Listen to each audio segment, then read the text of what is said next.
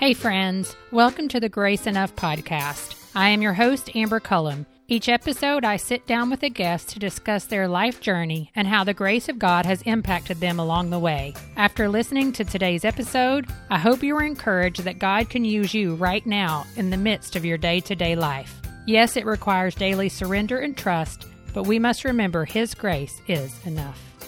Welcome to episode 54. Before continuing, I want to advise those listening that today's conversation is a sensitive topic that I believe you need to discuss with your children. With that said, I would not advise listening to this episode with children until you have screened it first. Today's guest is Nick Stumbo. Nick is the executive director of Pure Desire. Pure Desire exists to provide hope and freedom from sexual addiction. How do they go about accomplishing that, you may ask? Well, by the end of this episode, you will have the answer to that question. Nick shares his story, and we go on to chat about what sexual addiction entails, first steps for someone struggling with pornography, why regular conversations about sex continue to be taboo in our churches, and how to create a safe space for the person struggling to open up. Listen to what Nick has to say about talking about sexual sin among Christians. So men and women get into ministry, and we assume that because they're mature spiritually, they must be mature in their sexuality. Only no one has trained them any more than any of the rest of us. And so we'll ask at our conferences, we'll say, how many of you grew up in a home that talked openly about sexual matters in a positive manner? And it'll routinely be one or two hands in a room of hundreds of people. So I think the home is hoping the church is talking about it. The church is hoping the home is talking about it, but really no one is. And so it really keeps us all isolated in feeling like I must be the only one here. Because the crazy thing is, we can hear those stats, but we still think that, well, that must be somewhere else. And we look around our church and it looks like, man, these seem like people who have it together. I've heard them pray. I've heard them talk about their families. They don't struggle. So what's wrong with me? And I really honestly believe this is one of Satan's master strategies, that he wants to inflict everyone with the same disease and yet somehow convince them that their unique version of it makes them uniquely bad. So we don't talk about it because there's shame around it. There's always, I have found this, there's always a particular piece of someone's story that does feel, for whatever reason, shameful or dirty or worse than others. And I think that's the little barb that the enemy uses and says, well, you know, you've struggled with this though. And if you brought this part up, you would be rejected. After listening to today's episode, I hope you are more educated about sexual addiction and willing to reach out to Pure Desire Ministry if you are struggling or are the spouse of someone struggling with any form of sexual addiction. Good afternoon, Nick. Thank you so much for being on the Grace Enough podcast today. Yeah, glad to be a part of it. Thanks for the invite. Absolutely. Well, as we get started, if you'll take a minute and introduce our listeners to yourself, your family, and tell everybody a little bit about what you do. Yeah, my wife and I live in Gresham, Oregon, which is just an eastern suburb of Portland. We've been here about 3 years, and prior to that, I was a pastor for 15 years, just about an hour north of here in Southwest Washington. We have 4 kids, 2 girls and 2 boys in age from 15 down to 7.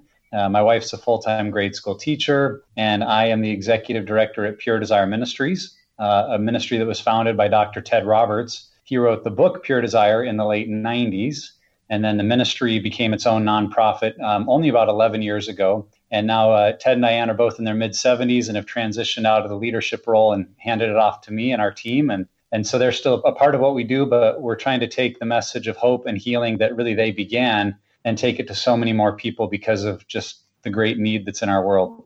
Well, and that's what we're going to talk about today is the ministry of Pure Desire. And so as we really get into that, will you share a little bit of your story with us, just how you came to know Jesus and really what led you to working at Pure Desire?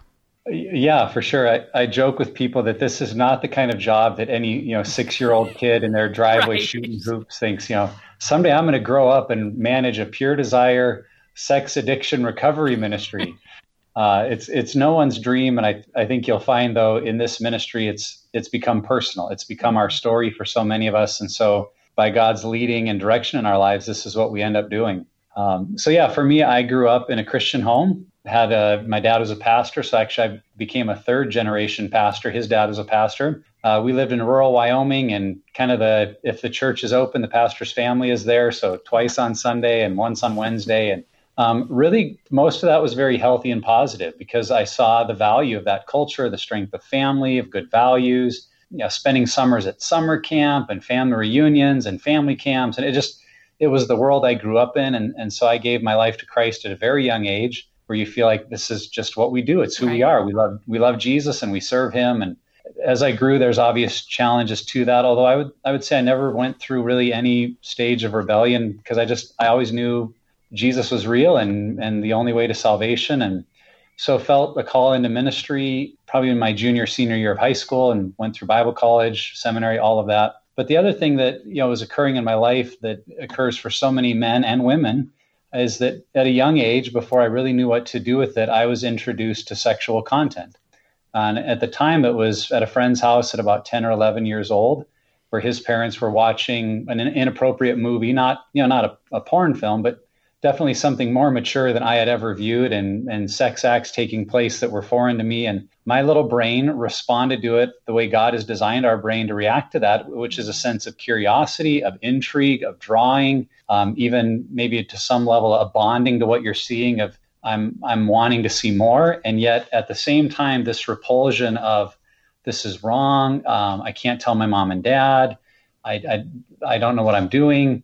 And so because of that, sex comes into your life, or came into my life, in a way that was both secretive and shameful. And that really became the paradigm for me growing up, is, sex is something taboo. And I think that was in our home, like most Christian families, you just didn't talk about sex.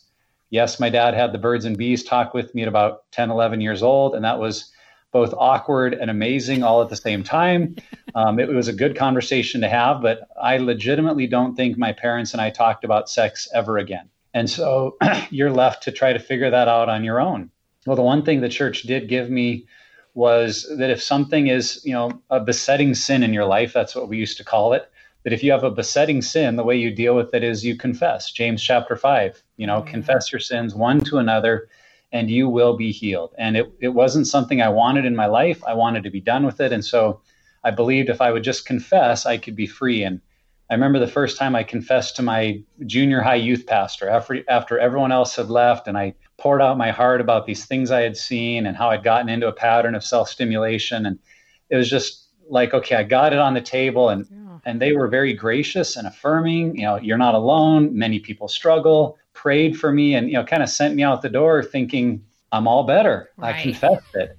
And probably for a few weeks I don't even remember at the time how long it lasted, but inevitably the behavior came back. Yeah. And so I got into this binge purge relationship with pornography and masturbation that continued through my teenage years, young adulthood, and into marriage. And I continued in that binge purge cycle to confess, because I thought that was the route to freedom. I'd confessed to my dorm floor, advisor in college, the dean of student life, my first mentor, my first senior pastor, my first elder board, and even to my fiance as we were engaged, just believing if I would confess well enough, I'd be free, and yet I would continue to struggle. I'm thankful that God put a lot of people in my life that were gracious and affirming and, prayed for God's power and delivery, and yet no one really knew what freedom and hope and lasting transformation looked like.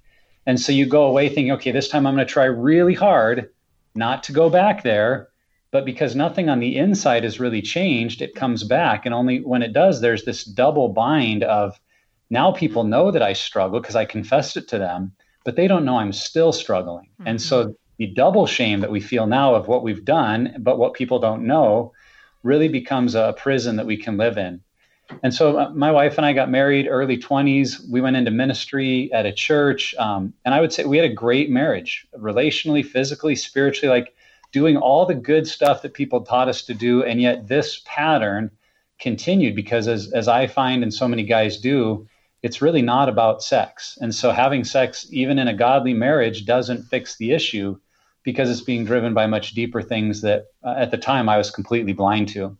At about the age of 26, I became a senior pastor. My senior pastor at the time had moved overseas, and the church felt like we were the right people to take it on. And by God's grace, we took that step. But what that meant is the only safe person in my life to confess to then was my wife, because I felt like everywhere else I needed to be the guy. I needed to have the answers and come across as the spiritual leader that people, quote unquote, needed me to be. And so because she already knew about my struggle and I had convinced myself that it wasn't about her, I continued to confess to her when it felt safe and appropriate. Mm-hmm. But what I didn't see is how this pattern over time in our marriage was really eroding her sense of trust in me, her sense of worth. And about 10 years into our marriage and 5 years into being the lead pastor, she began to express to me that the level of pain was so great she was ready to leave. Wow. I remember her saying it's not that I hate you, but I hate the way this makes me feel. Mm. And because I don't know if it's ever going to change because it just keeps happening, I don't know if I can stay.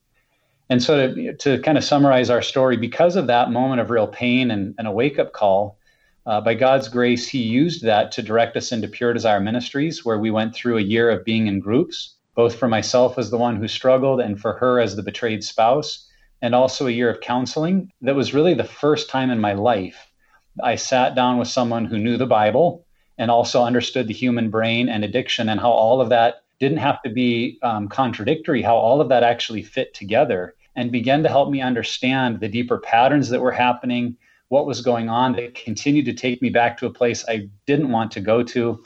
And it resulted in some really incredible transformation, not only in my life and in my behaviors, but in our marriage, in our relationship, and in my whole family.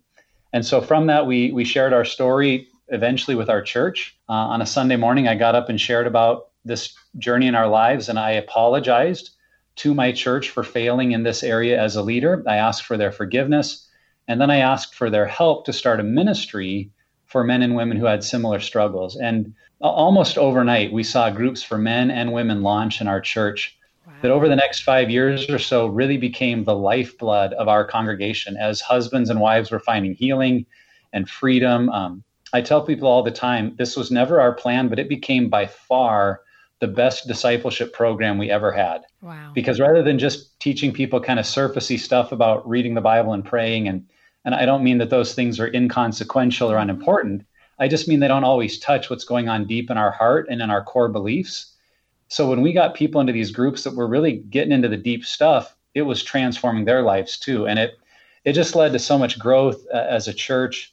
And that because of that, I wrote a book called Setting Us Free, which tells our story and our church's journey and processes where I see all that in scripture. And that kept us connected to Pure Desire, where eventually we started speaking occasionally at their events. And then 3 years ago, they asked if I'd come on as the executive director. So it's God's journey in our lives that caused us to step out of a church that we loved and where all of our friends were and where all of our kids had been born, and just say we feel like God is calling us to this ministry because we know that there are so many men and women that are still trapped in the same place I was, of fighting with everything they know how to get free, and yet finding they're not really any more free, maybe after 10, 20, or 30 years of fighting than they were when they started. And so it's exciting to be a part of a ministry that really is helping people find the same kind of lasting freedom and change that we discovered as a couple. And so I don't know if that was a short story, but that's kind of the overview of how did I end up at Pure Desire and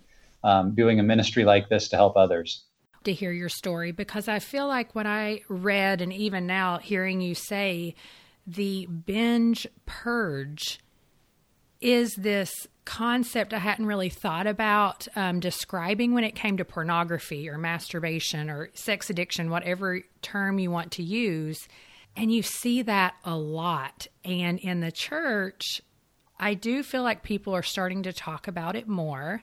But it's still, there's so much shame around it. And like you said, people don't know what to do. They're just like, well, if you pray more, it's going to get better. Yeah. I think that's a challenge we face, is that it does feel like people are making a moral choice. And they are. I don't want to in any way suggest that because we understand the addictive nature of it, because we start to see what happens in the brain, that doesn't in any way excuse us from responsibility. Right. That doesn't mean we can blame it on someone else. Not at all. But it's just trying to help believers see that there's more going on than just try harder and believe more. Mm-hmm. Because the way I kind of describe it is the illustration of an iceberg. That if you look at our human behaviors, it's like an iceberg, that the behaviors are only what you see above the water.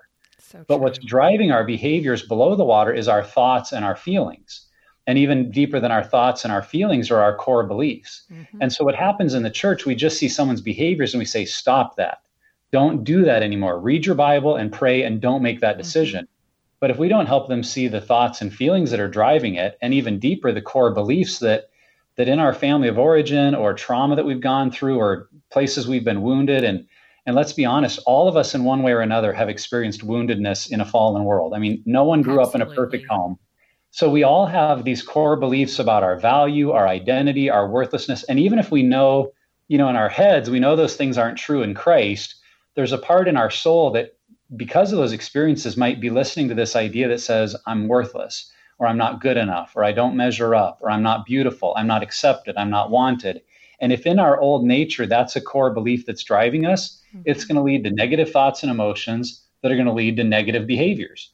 And if all we try to do is stop the behavior, we're ignoring the majority of the iceberg that's driving it. And so I really do feel like that's a big part of Pure Desire's mission, is just to equip and educate the church to say, when we tell someone to make a better decision, but don't give them a pathway or a plan to actually address what's driving it, we actually only heap more shame on them, because they do try harder. In my experience, the vast majority of men and women that struggle don't want to. And if they knew how to stop, they would. And when they make their choices, is it their responsibility? Yes. And do they make poor choices? Yes. We could make better choices. But if we can't see the whole host of other things that contribute to it, our possibility of changing long-term is going to be really, really, really limited. Yeah. And I mean, we see that to be true in any type of addiction that you deal with, not just, sexual addiction. And I know from a few friends who've actually been through the Pure Desire program that, yes, that the story that you basically told of your life is pretty much their story as well. And so tell everyone, just so people know what we're talking about, because this term sexual addiction has become something that's much more of a, maybe I shouldn't say a buzzword, but it kind of has become much more popular. What is that exactly? And what all does it entail? Yeah. Well, and like I said, I think we want to be clear to say, when we use the word addiction, we're not trying to excuse someone's behavior. We're not trying to blame someone else. I would say in a lot of circles, there is kind of a disease mentality of addiction. And the idea that if I have an addiction, I have a disease. And so let's treat the disease as if it's not really my fault. I don't subscribe to that. When I talk about sexual addiction, what I would describe it as in the most simple of terms is to say there is a craving that we have, that we make choices, but over time, those choices begin to make us. And here's the way that really I was confronted with the word addiction for the first time. When we were offered the opportunity to begin working with Pure Desire, I really didn't think I needed that much help. I was like, yeah, it happens once in a while. I just need a couple of tips or tools and I'll be okay. And so the first step was to meet with a mentor in our district, which was a friend of mine, someone that I really respected. And I went and met with this friend named Morris, and I spent the better part of an hour telling Morris why I didn't need the TED program. That's what I called it initially. Ted Roberts, it was his TED program. I just needed some tips. And Morris said, well, let me ask you 3 questions. He said, number one, how long has this been a problem? And I said, well, about 15 years by this point, early teen years. And at the time I was right about 30. And so it's been a decade and a half. He said, okay, second question, how many times have you tried to stop? And I actually laughed a little bit. I said, well, every time's been the last time. And I've meant it. Like, that'll never happen again. I promise that's it. I said, so if I'm honest, I've tried to stop hundreds, if not thousands of times unsuccessfully. And he says, okay, and third question, is it causing you or people you love significant amounts of pain? And that's when it got serious, because I knew if I didn't change, my wife was going to leave me. And I told him that. I said, I'm afraid my wife will leave me if this keeps happening. And he said, okay, Nick, let's put those 3 things together. It's been a problem for a long time. You've tried to change repeatedly without success, even though it's causing you or people you love significant pain. And I said, yeah, that's a pretty good summary of my life. And he said, and he leaned towards me, and in very, sincere, but in love, he said, Nick, that's the clinical definition of addiction. And I remember I sat back like he had just punched me, because it's like, whoa, I'm a pastor, and I preach the word of God, and I believe it. And in my mind, addiction was a category that a Christ follower couldn't be in. But when he brought it up that way, and I began to understand that I could both love Jesus with my whole heart as well as I knew how to, and be struggling with a behavior that had become addictive in my life, that was actually a freeing concept. Because I think for a lot of us, we do put it as either or. Well, either you love Jesus or you're an addict. And it's like, no, what if both of those things can be true? So just because someone has struggled, does that make everyone an addict? No, but I should suggest that more people have become addicted to this than we would expect, partly because the chemicals involved with acting out sexually are as powerful as cocaine. Yeah. Only the problem is the dealer is in our own brain. You don't have to find some shady corner of town to get your hit. It's right there with you anywhere, anytime. And when you look at the actual brain chemistry of what's going on, and you could see, is it possible that this choice is now starting to choose me because of how I've given into it? And again, I'm still responsible, but there's more to it than just trying harder to stop. So I think if we could define addiction that way, something that's been a problem in your life that you've tried to stop without success, even though it's causing you or people you love pain, a lot of people could raise their hand and say, well, that defines me. And if we can embrace that idea that addiction isn't a category, addiction is just defining a trait or a characteristic of what's going on in our life, then maybe we can bring the seriousness we need to actually change the behavior. Because if we just think it's a bad choice I'm making, then I go and just keep trying harder not to make that choice. That's right. If I'm willing to admit it's become addictive in my life, then I can see there's probably some deeper work that I'm going to need to do to get free of this. Yeah. Yeah, that really helps me even just to think about it in that way. Well, I am going to share some statistics that you guys have on your website, just because I know there's several people listening who really don't realize just how significant pornography, sexual addiction, all of it is. Primarily, in the church is what we're talking about, but there's a few different statistics here. 33% of all Americans seek out porn at least once a month. 68% of Christian men struggle with unwanted sexual behavior. 25% of Christian women struggle with sexual dependency issues. 57% of pastors admit to struggling with pornography. And 30% of pastors report they have had an affair or a sexual encounter with a parishioner. So with all of these statistics, why do you think porn, masturbation, and sex is still so taboo in our churches that we just don't want to talk about it? Yeah, that's a really great question, because I think the stats, whatever research you look at, is really becoming undeniable. Absolutely. The magnitude of the problem. And yet I think the truth is the parents and the home have not been equipped how to talk about sex. And so neither have the pastors or the leaders. I tell people all the time, I did over 8 years of Bible college and seminary. And in those 8 years, I can remember one 15-minute conversation about our personal sexuality in all of those years. Wow. Now, yeah, there were some opportunities peripherally at Bible college and groups that got involved in, but even those were just student-led. So men and women get into ministry, and we assume that because they're mature spiritually, they must be mature in their sexuality. Mm-hmm. Only no one has trained them any more than any of the rest of us. And so we'll ask at our conferences, we'll say, how many of you grew up in a home that talked openly about sexual matters in a positive manner? And it'll routinely be one or two hands in a room of hundreds of people. So I think the home is hoping the church is talking about it. Yeah. The church is hoping the home is talking about it, but really no one is. And so it really keeps us all isolated in feeling like I must be the only one here. Because the crazy thing is, we can hear those stats, but we still think that, well, that must be somewhere else. Right. That's not me. And we look around our church and it looks like, man, these seem like people who have it together. I've heard them pray. I've heard them talk about their families. They don't struggle. So what's wrong with me? And I really honestly believe this is one of Satan's master strategies, that he wants to inflict everyone with the same disease and yet somehow convince them that their unique version of it makes them uniquely bad. So we don't talk about it because there's shame around it. There's always, I have found this, there's always a particular piece of someone's story that does feel, for whatever reason, shameful or dirty or worse than others. And I think that's the little barb that the enemy uses and says, well, you've struggled with this though. And if you brought this part up, you would be rejected.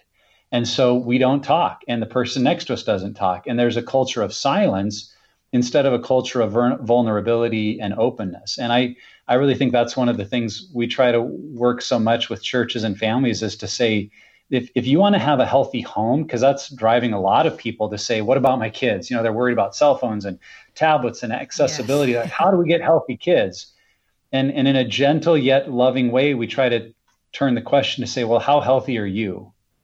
Because you're not going to take your kids to a place you haven't been to.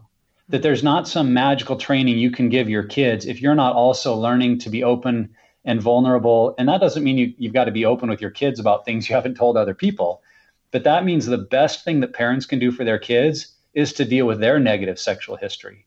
Because as they deal with their brokenness, they become equipped to turn and start having conversations with their kids, not out of shame and regret and awkwardness. Because let's be honest, most families that do have the sex talk, it's this weird one time in a lifetime, maybe a weekend thing that, dad is nervous or mom's sweating and not sure what to say. And it only reinforces that sex is uncomfortable and weird and different, versus if I'm okay with my sexual history and being able to talk about it and express, where did I go wrong? Where did I make bad choices? Where did I meet God? How did he help me? Then I can normalize the conversation. Yeah. And that doesn't mean I'm normalizing the behavior, but I make it safe for my kids to say, hey, Dad, what about this? Why did this happen? And I didn't ever bring those things up with my mom and dad. Now, did they ever say, don't talk about that? No. But there's something inherent in us that I think feels like, I don't know if this is safe to talk about. Right. So unless we have a parent or a leader in our home who's saying, hey, this is a safe place to be real, we're not going to bring it up. And I think that's really where the change has to happen in the church, is families that are okay with talking about it in the home, because then that becomes part of church culture, and all of us can begin to experience some new freedom together. Yeah. I mean, hearing you talk about that with home and families, I have a 9-year-old, and when we first started talking to him about sex and what that is, so many of my friends were like, already? And I'm like, yeah, I mean, the statistic is that they're going to get exposed for the first time by 9 years old.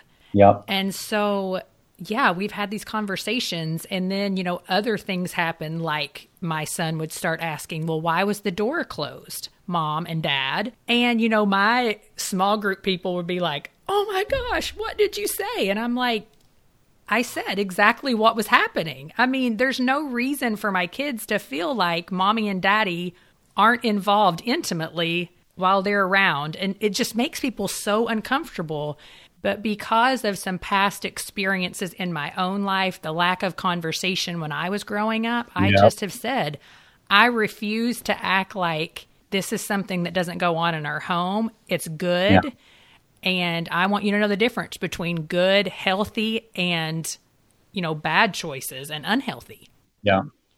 Yeah. The way I encourage parents and people to think about it is that someone will create the framework for sexuality in your kid's life. And if you want to wait until they're exposed to then start having conversations, you're basically saying, I'd rather let media or movies or the world create the framework, and then I'll try to help them understand it. And I say, no, that's totally backwards. Right. That our kids, and we even encourage as young as first grade, because once you're in grade school, the things you're going to hear a fifth grader talk about, I mean, who knows? And it's younger and younger, that in age appropriate ways to start to have comfortable, normal conversations about their body parts, and use the actual words and talk about the functions, and not act like it's this strain. And we're talking about God's creation of our body. He made it that way. So not to be shy, but just create this language of, we talk about this. So that then when our kids go to school and maybe someone mentions the word masturbation or pornography, they're like, oh, I remember Mom and Dad talking about this. Totally don't remember what it was. I mean, because that's the truth. At 6, 7, 8 years old, remember, they don't have shame or this awkwardness about it. They're just curious, like, what is that? Yes. And so if they feel safety to come home and say, hey, this came up at school, or a friend said something, what is this? Not out of shame, not out of secrecy, just knowing that Mom and Dad are safe, then we get to help keep building that framework, because we've helped start the foundation. So I think if you're a parent of kids, who are already in their teenage years, they're maybe freaking out right now, like, oh my gosh, I've blown it. It's too late. Right. The other thing I use is the story, the old illustration of what's the best time to plant a tree? When the answer is 50 years ago. But what's the second best time to plant a tree? And the answer is today. That's right. So if you didn't do it 5, 10 years ago and you wish you would have, start soon. Yeah. Look at, how do I just open that door because if you're the leader in your home, they're taking their cues from you. And just to start having conversations to say, hey, this is a reality of our world. How you doing? Yep. Because I want you to know it's okay for us to talk about. And if you've never had that conversation, you're going to feel nervous at first. Mm-hmm. But if you can just take a deep breath and say, this is okay, I want to make this a normal conversation, I think your kids will learn a lot from that. And it'll open some really good doors of ongoing conversation. Absolutely. If somebody is struggling with sexual addiction right now, what is the first step that you take to freedom? I think maybe where I'd start with that is to say the first step not to take, because what so many people feel is, okay, I got to go to my spouse and just unload. And I describe that as a type of emotional vomiting, that I get the mess out, and you know what? I feel so much better. But you know what? They feel horrible. Mm-hmm. And there's a mess that is left to clean up. What I would encourage that person is, you are not yet ready to go to your spouse in a fair, completely honest, open way and begin to share that. Now that step does need to happen eventually, but that's not step one.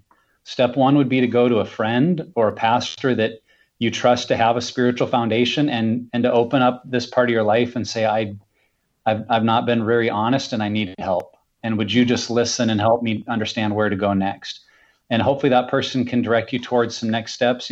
At Pure Desire, the thing that we're so passionate about is believing that healing happens best in community. Yeah. What I talked about in our healing journey, it wasn't just the counseling, it was going to a group of other men, and for my wife, other women that were going through a similar journey and beginning to tell the whole story of my life. And honestly, I had never had that, where I could go and just talk about everything that had happened to me, things I had done, and hear other men do the same and understand where it was coming from. And so that's really a second step that you're going to need a group to process with.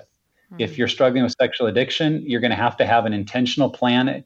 And the other thing I would say, it's not just an accountability group, because that's one of the things I think the church has really gotten backwards, is we create accountability, which really just becomes a glorified performance group, where we show up every week and say, well, did you mess up this week? No. Did you? No. Did you? Well, yeah, I messed up. So we pray for Larry because he messed up, and we tell Larry, hope you have a better week. See you next week. But if we're not really working on a process of change or understanding where it comes from, we're just going to stay in that same pattern. So finding a group that's actually walking through some material, and that's what Pure Desire provides, is curriculum. Yeah. We have over 750 churches that are using our group material for men, for women, and whether they're the betrayed spouse or the one who's struggling, it's to get involved in a group that's walking through an intentional process of healing and of change. So those are the two things I'd say. Find someone safe to start to be honest with, but then recognize your next step for healing will be to find a group, to get in community. And then from there, depending on the level of struggle or how bad things have gotten in the home, counseling may be needed. Yeah. We find that about 30% of people in group also need the help of a counselor, a trained professional. And I would add trained specifically in the area of sexuality, because you can go to a great church counselor, marriage and family, and they might have some direction, but there really are some unique challenges to sexual addiction that I would encourage you to find someone. Pure Desire has a team, but there are many people that are licensed through CSAT, Certified Sexual Addiction Therapist, that really can do some good work at getting into the specifics of your story. So those three things, safe person, group, counseling, and as you start to get traction, that's when you're going to be equipped to actually go to your spouse and say, honey, I need to be open with you about the truth of my past, but here's the steps I'm going to be taking, and I want you to be involved in this journey with me. And I guess the last thing I'd throw into that is most people, their spouse already knows something. Yeah. So if you can start moving towards your healing, they're going to see that, and that's going to make any subsequent conversations go better. Because if you're actually working on it, it's going to give them hope that something can actually change. Yeah, well, and if someone gets on Pure Desire's website, can they, are there tools there that will point them to, yes, somebody's using the curriculum in your area, or there's a group going on in your area? Are those tools available on the website? Yep. If you go to puredesire.org, on the front page, you're going to see join a group. And if you click to join a group, there will be two paths, either finding one in person. And if you type in your city and location, it'll bring up a map of any other churches or groups in your area. Or the other path is we have online groups. Now, the online groups are led by certified, trained leaders. And so there's a cost to those groups because the leader is being compensated for their time. But because those happen online, you can join literally from anywhere in the world if you have a reliable internet connection and be involved in a group that's walking through a Pure Desire workbook. And that would be true for men and for women. That's awesome. Well, another question that a friend of mine who has, like I said, walked through this journey had asked is, how can a woman create a safe environment for her husband to communicate his struggles? Yeah, that's a great question. I think it takes a lot of courage on the part of a wife to be the one who initiates, because I think many women do live in a sense of naivety of, oh, I'm sure he's not struggling, or they'd rather just not. They're maybe afraid of what they'll find, so they don't ask the question. But I think a wife could really help creating an environment of vulnerability and honesty by going to a husband and saying, I don't expect you to be perfect. I don't, in any area of life, I know that perfection is not a reasonable request, but I do think growth and health are reasonable to expect. And if you're struggling a lot with lust or pornography or masturbation, I know that's not only is that not healthy for our marriage, but that's not healthy for you as a person. And I would much rather be a part of seeing you and us get healthy than have you hiding stuff because you think I need you to be perfect. And that might feel like, oh, am I giving him permission to struggle?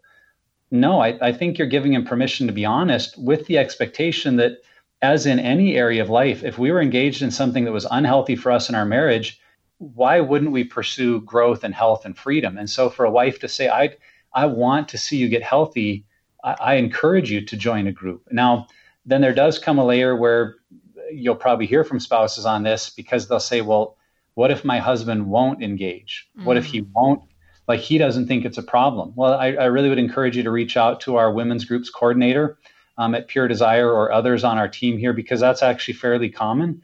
And I think there are some steps a wife can take even then, because it is fair. Here's the thing I'd say to wives that are listening. It is fair for a wife to expect that she should be the only one for her husband. God designed her brain for exclusivity. Amen. And the one thing I'm hearing more of that I would want to just confront is a response that says, well, as long as it's not other women, if it's just porn, then I'm just going to turn the other way. And what I find for so many women is that's actually more of a safety mechanism, that they're just going to kind of shut off caring or being engaged because they don't want to be hurt.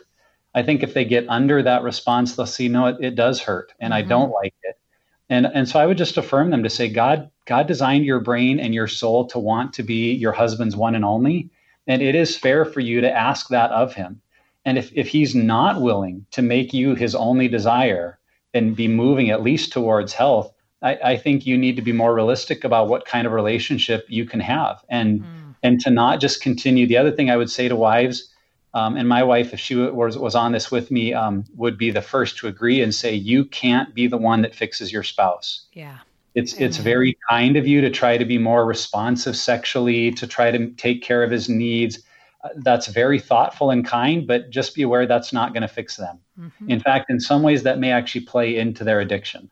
Now, I think a healthy relationship does involve a husband and wife being aware of one another's needs, yes, and being responsive to each other. But if we get it into our mind that, well, if I'm just responsive enough sexually, I'll fix him, it's not going to happen. And if anything, you'll probably only further his sense that this is about my pleasure, getting what I want, when I want. And if he's not getting help, you're going to become part of the problem. So just for wives to be aware of that, it's not your responsibility to fix his problem by being available to him. So yes, women can contribute to health by working on their relationship, on being healthy themselves. And I don't mean like becoming physically healthy. I just mean two healthy people together are going to be the best relationship ever. Right. And so if you're really hurting and wounded by what your husband is doing, the thing I always say to that spouse is start working on your health, because you could join a group for women who are feeling hurt and betrayed and wounded. Yeah.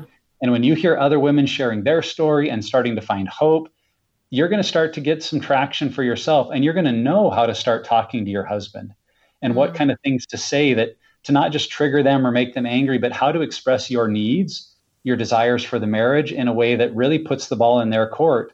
And I think really creates a good likelihood that they'll respond favorably and say, yes, I want that kind of marriage too.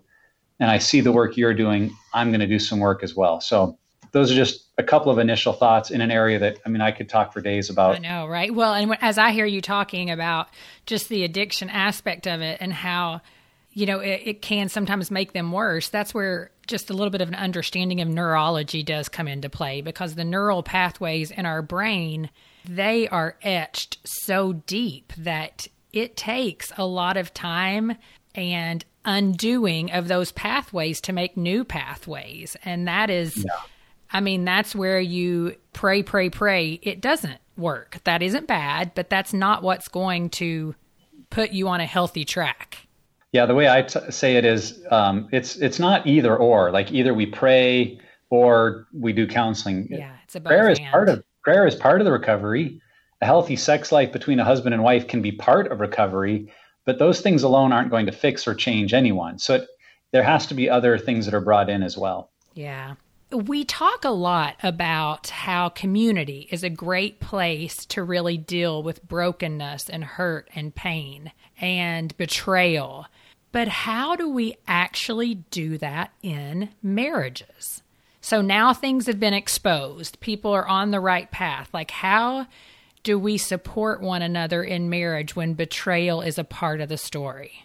Yeah, that's a great question, because I think there's a reality that the one who is struggling, there's some things they need to do that they can't do with their spouse. They need to get into a group with other people who struggle. They need to do some work. They may need to go to counseling. And at the same time, the betrayed spouse is going to need to work on their feelings of betrayal and learning to trust again and being in a group for them. But there is a coming together. Say we also have to deal with the marriage and the relationship. And one of the most powerful things I found in my recovery journey for my wife and I was our need to really learn to connect emotionally and to understand what true intimacy is all about. Intimacy is not sex. That's one of the unfortunate things our culture has taught us, that sex equals intimacy. But it's very possible to have sex without intimacy, and it's possible to have intimacy without sex. Yes. The two are not one and the same. Intimacy is really a place of being fully known and knowing that I'm fully loved. So in my marriage, I realized I was performing even for my wife in terms of trying to be the good husband, act like things were okay. And I didn't really know how to share my deeper emotional life, the things that were irritating me at work or driving my emotions. And one of the things we began to connect around was a tool we use in our groups called the FASTER scale. And the FASTER scale helps you understand, it's an acronym for the path we take down to relapse: forgetting priorities, anxiety, speeding up, ticked off, exhausted, relapse. And if you want to know more about the FASTER scale, we have a couple of podcasts at Pure Desire. Someone could listen and understand that. But the point of that story is the FASTER scale asks you several questions about why do you feel this way? What's driving it? And I just began to share that with my wife every week. So rather than her just waiting for me to, confess if I'd been relapsing or not, instead I began to share more of my heart and my emotions. And that would open up her to share what she was thinking and feeling. And the more we grew in that, we began to understand one another's family of origin issues in ways we never had. We began to understand the wounds that we were dealing with that were driving our current behavior. Because that's the thing in marriage, isn't it? That the current thing that we're arguing about isn't really the problem. It's just what's triggered our deeper emotions and pain. And, so for me, a big issue of mine coming out of my family of origin is a feeling of being disrespected.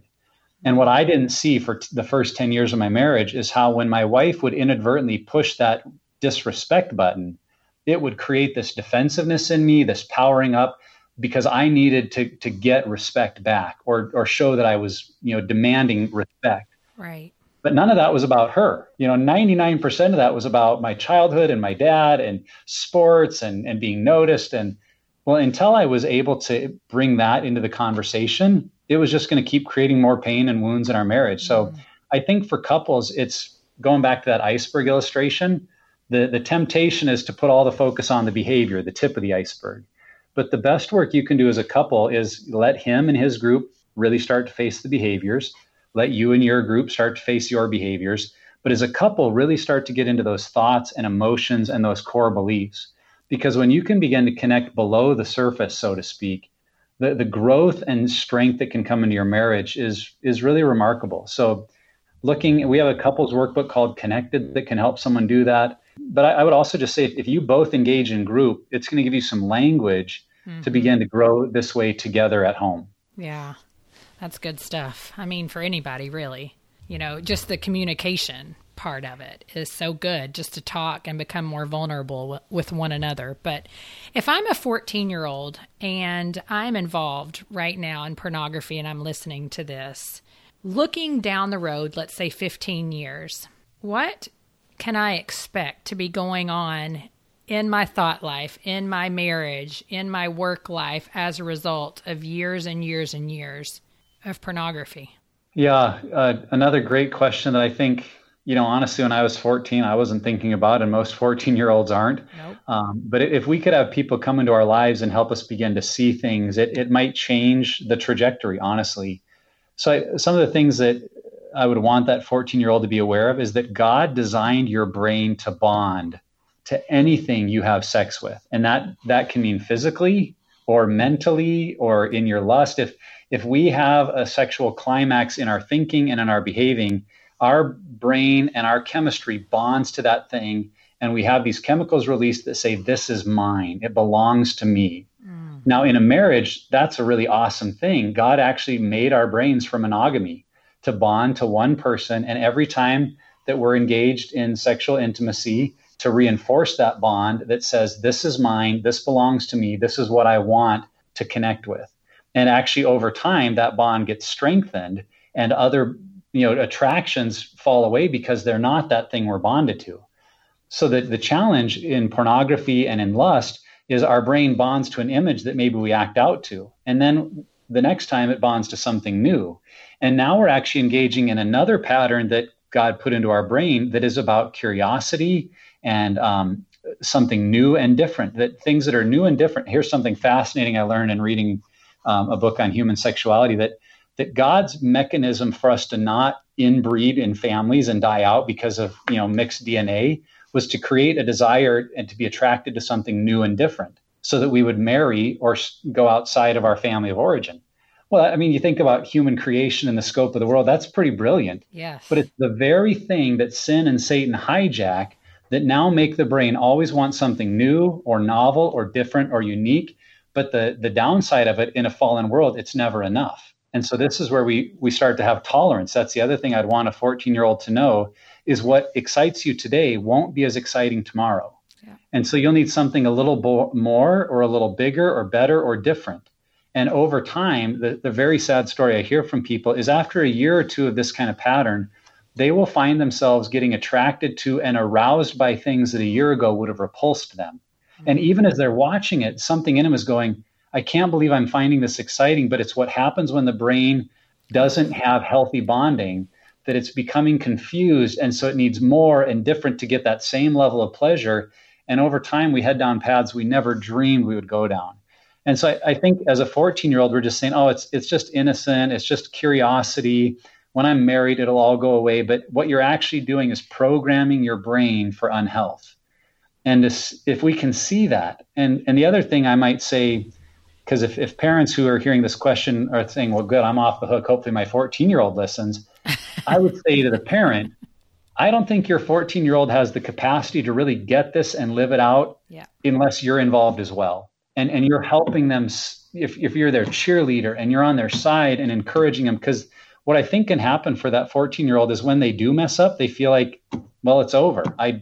I messed up and now I'm not pure and I might as well just keep going down this road because this whole Christian virtue and be a virgin thing, I'm already messing it up. So I'm on plan B now.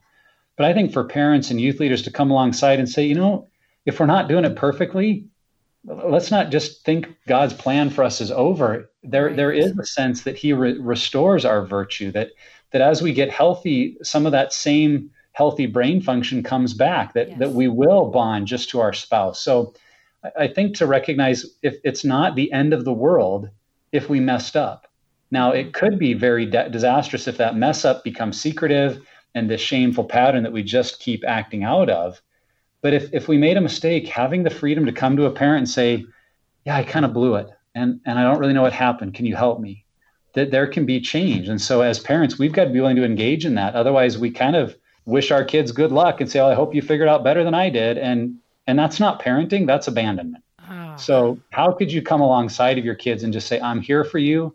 You don't have to be afraid to tell me anything. And whatever it is, we'll face it together. And I think if you can create that in your home, you're miles ahead of what most of us experienced growing up. Yeah, well, and you've talked a lot about the programs that Pure Desire offers for people online, different tools for the church. But let's say that, my church, let's say we didn't have the curriculum and we decided we were going to bring it in. What can one expect from that? Like, what would that look like in a church setting? Yeah, so one of the great tools that a lot of churches start with is called the Conquer series. The Conquer series is designed primarily for men, so that's a tool that often the men will start with. But what I love about it is you can say to all of your men, hey, it doesn't matter if you've ever struggled a day in your life or not. The truth is you've got brothers and sons and friends who are struggling. So let's all come and be equipped. And so the men can see it as, hey, this is for men. Because one of the dangers that churches have is they'll stand up and say, we've got a group for men who struggle.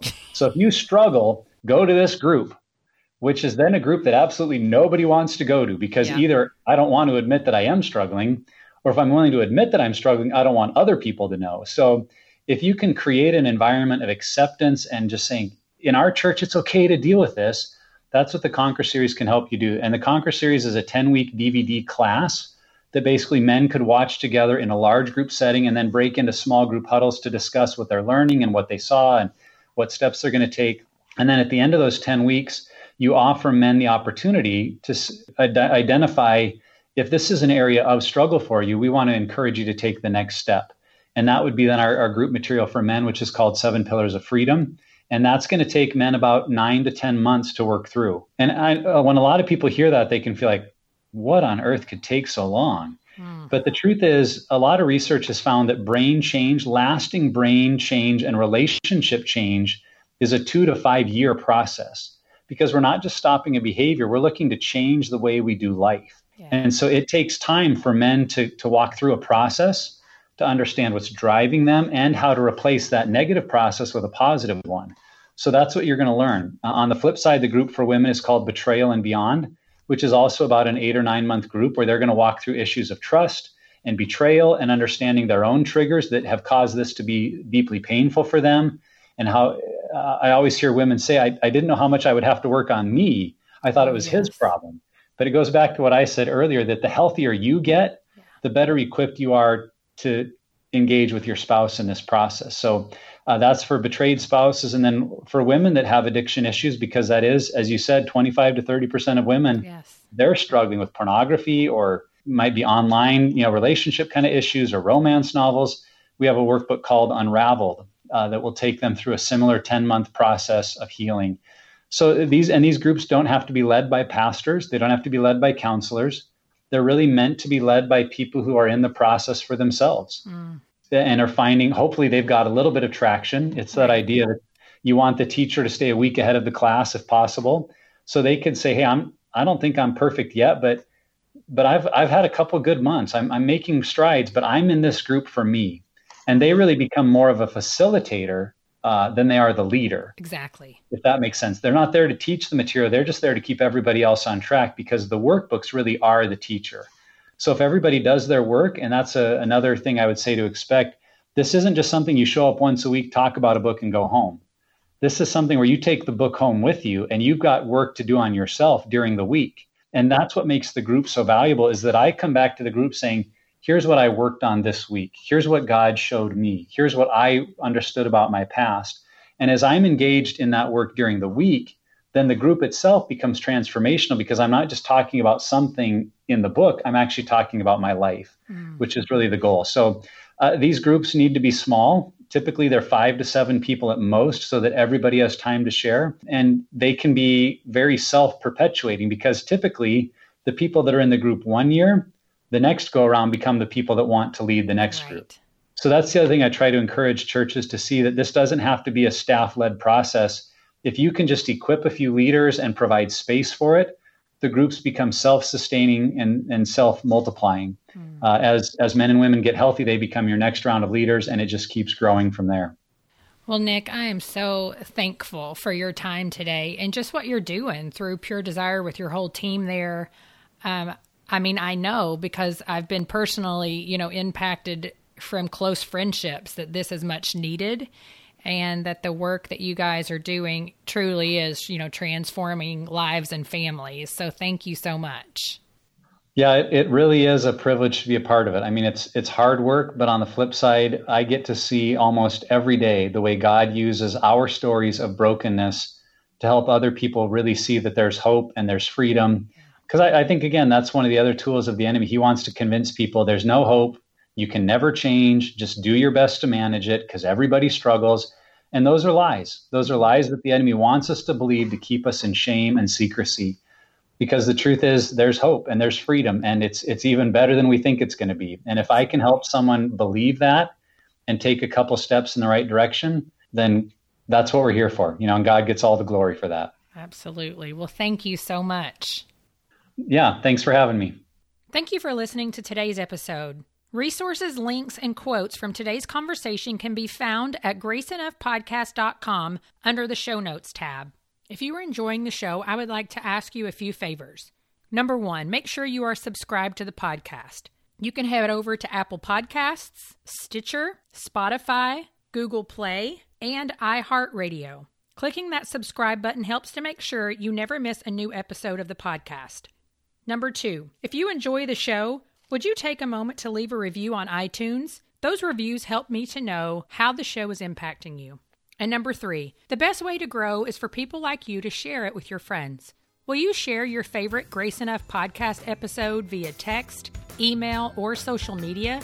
Again, I'm so grateful for each one of you who listen week in and week out. Thank you for listening to the Grace Enough podcast. Tune in next time.